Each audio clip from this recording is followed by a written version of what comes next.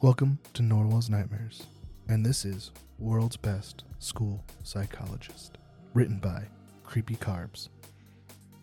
When I was 12, I came to the conclusion that everyone in the world, including my own family, was against me. I was never a problem child, but my parents sure treated me like one. For example, I used to need to be home by 5 p.m. every day. This clearly restricted my amount of playtime outdoors. I wasn't allowed to have friends over to play at the house, nor was I allowed to go over anyone else's. I had to finish homework directly after I came home from school, no matter how long it took.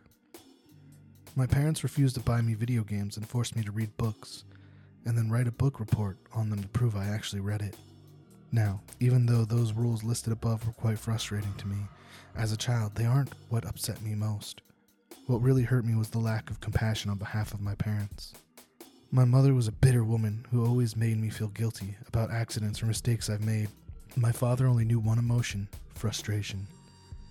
The only time he spoke to me was when he screamed at me for receiving poor test scores or beat me for misbehaving. But enough about them. Let's talk about my school psychologist. For his own privacy, we will call him Dr. Tanner. Like most junior high schools, a psychologist is always available on campus during school hours to assist any student in need of counseling, whether it's emotional, academic, social, or behavioral, etc. To be honest, I have never seen any students talking with Dr. Tanner. Every day I would walk past his office on my way to the cafeteria and peek through his little window. He would always be alone in there, working on some paperwork. I guess that most kids were too afraid to speak about their own problems to an adult who was practically a stranger. For this reason, it took me 3 weeks to muster enough courage to go into his office. March 2nd, 1993 was the day I decided to voice my troubles to Dr. Tanner during lunch break. I stood there in front of his office and knocked. Through the window, I could see him raise his head, smile, and motion for me to come in. I did. He greeted me by introducing himself and asking for my name. Dr. Tanner was a very soft-spoken man who seemed to radiate kindness. In less than 30 minutes, I rambled to Dr. Tanner about how mean my parents were to me and how they didn't care about me at all. After a while, my voice began to quiver and I stopped speaking. The psychologist listened patiently to my whole spiel, arms folded and head nodding. I half expected him to begin talking about how everything I just said was untrue and that my parents loved me dearly and blah blah blah. But he didn't. Dr. Tanner leaned towards me with a grin on his face and said, "You know, I'm the best school psychologist in the world. I promise we will fix this." I rolled my eyes. "Okay, but how?" I asked. "I have my ways," he replied. "I'm a man of my word. I promise that within just 1 month, the relationship between you and your parents will change for the better, forever." After a brief pause, he continued, "Although I do need you to make me a promise. You have to promise me that you'll come back to my office after school tomorrow, and that you won't tell anyone that we had this conversation today. It'll be our little secret." I promised. The following day, I returned to Dr. Tanner's after school. It was around 4 p.m. when I entered his office. After a warm welcome, he asked me to have a seat in front of his desk once again. Upon sitting down, I watched Dr. Tanner close the blinds of the door's tiny window. "There," he smiled. "Now we have all the privacy we need." We began to talk about my likes and interests, my favorite subjects in school, my least favorite teachers, and things of that like. About an hour into the conversation, Dr. Tanner offered me a soft drink. I gladly took the offer, considering my parents never allowed me to drink soda. Dr. Tanner reached over to his mini fridge and fidgeted around before setting down 2 open cans of soda on his desk. Afterwards, we continued to talk about what was going on in my life, but it wasn't long before I passed out from whatever drugs Dr. Tanner placed in my drink. It took me a minute or so to adjust my blurred vision upon waking, and when it did, I had no idea what to think. I was handcuffed to a bed and my mouth was sealed with duct tape. I immediately began to panic, squirming and tugging at the cuffs, but gave up soon after. My eyes widened in disbelief after looking around the room. There were posters of superheroes pinned up along the walls and photographs of famous athletes on the shelf. In the middle of the room was an old television, a Super Nintendo, various game cartridges stacked alongside it. I didn't know what to think. Here I am, in a room filled with items most kids would die to play with. I would have probably cried from joy hadn't I had been handcuffed to a bed frame. My stomach sank once again as the door opened and Dr. Tanner walked inside. He sat down on the edge of the bed. "Now listen," he said. "Remember that I'm here to help you, and I would never hurt you, okay?" Dr. Tanner gently removed the tape from my mouth, and then the handcuffs from my hands. My first instinct was to begin to cry, but something about Dr. Tanner made me feel safe. He smiled at me. "You're going to be staying here for a while," he continued. "During this time, you're allowed to play with any toys in this room while I'm here at home. But when I leave the house, I'll need to cuff one of your hands back to the bed. You can still watch the television, but I want you to only watch the news channels when I'm away." I sat in silence, still trying to process the information he had given me. "So," Dr. Tanner yipped, slapping me on the knee, "you go ahead and knock yourself out. I'll be back when it's time for dinner." He got up from the bed, walked across the room, and clicked the TV's power button before locking the door behind him. Several more minutes passed before I realized that Dr. Tanner wasn't joking. All that was left for me to do was boot up the Nintendo and play Mario until nightfall. At about 7 p.m., Dr. Tanner returned to the room carrying 2 plates of mashed potatoes and chicken strips. I finally gathered up the courage to ask him how long I'd be staying in this room. "Well, about a month," he replied, "give or take a few weeks. I have some work I need to do." The following morning, I woke to Dr. Tanner's hand patting my head. "Hey, bud, you don't have to wake up right now if you don't want to, but I am going to need to put this back on," he whispered, clamping the cold steel handcuff to my wrist. I gazed up at him. He was wearing a collared shirt and slacks, a coat draped over his shoulder, and a suitcase at his side. He looked just how he had always did when I saw him around school. Before leaving, he placed the TV remote next to me and told me to turn it on and watch the news. The first thing I saw upon turning it on was breaking news segment. An important-looking police officer stood at a podium surrounded by people with microphones.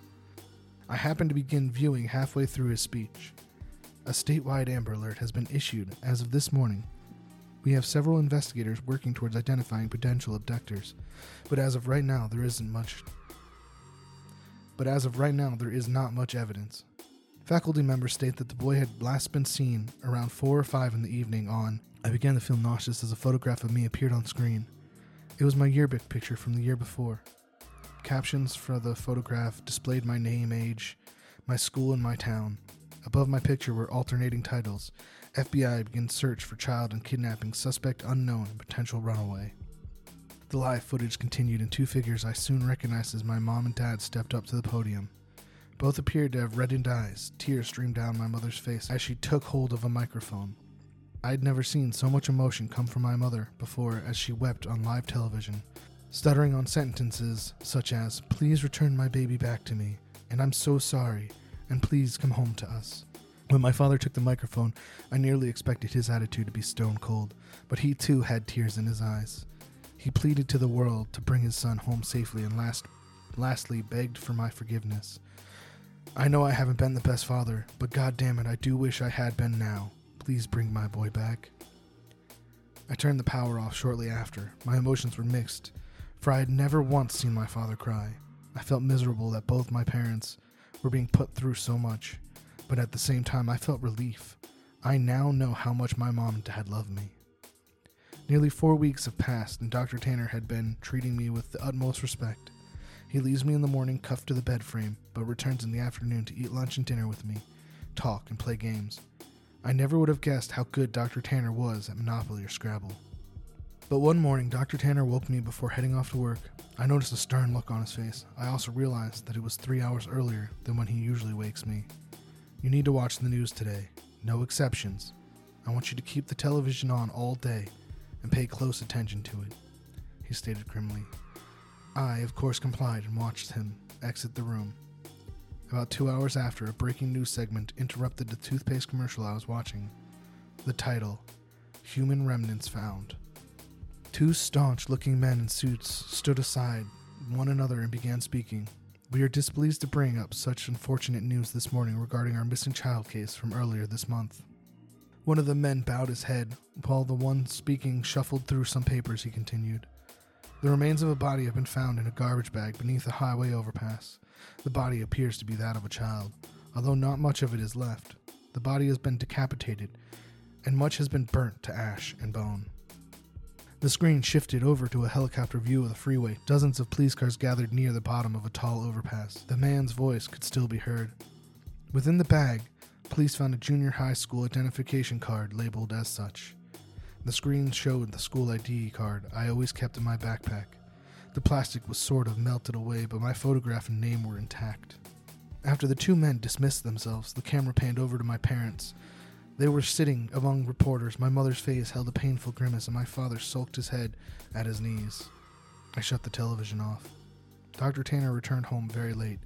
He hurried into the room, unlocked my cuffs, and placed a bottle of fizzy water into my hands. He placed his hands onto my shoulder and smiled. "I made a promise, didn't I?" I nodded, tears squeezing their way out of my eyes. "You need to make me a promise again," he whispered. He told me that I needed to drink all the water in the bottle. It would help me sleep, and that from here on, I am never to tell anyone that I ever met him. I promised. "I told you I'm the best school psychologist in the world, didn't I?" And he was right. I woke up later that night to find myself lying in the middle of a park, stars shining brilliantly across the night sky. I recognized the park. It wasn't too far from my school. A mile or so down the road, I saw my house. The lights were off inside, but I could make out my father sitting on the step leading to the front door. I hesitantly called out to him. He lifted his head slowly, but when he saw it was me, he sprang to his feet, ran towards me, arms open, yelling my name. My mother erupted from the house behind him. Dr. Tanner was right. Things have changed with my family and I. My parents smile more often and treat me lovingly. I could not ask for a more perfect ending. Every now and then I see Dr. Tanner on campus, walking to and from his office. Rarely do we ever make eye contact, let alone speak to one another. But sometimes he'll shoot me a wink and a smile. I'll always keep my promise to him and pretend I've never met him. But there will always be one question forever floating in my mind. Who did Dr. Tanner decapitate and throw off the overpass?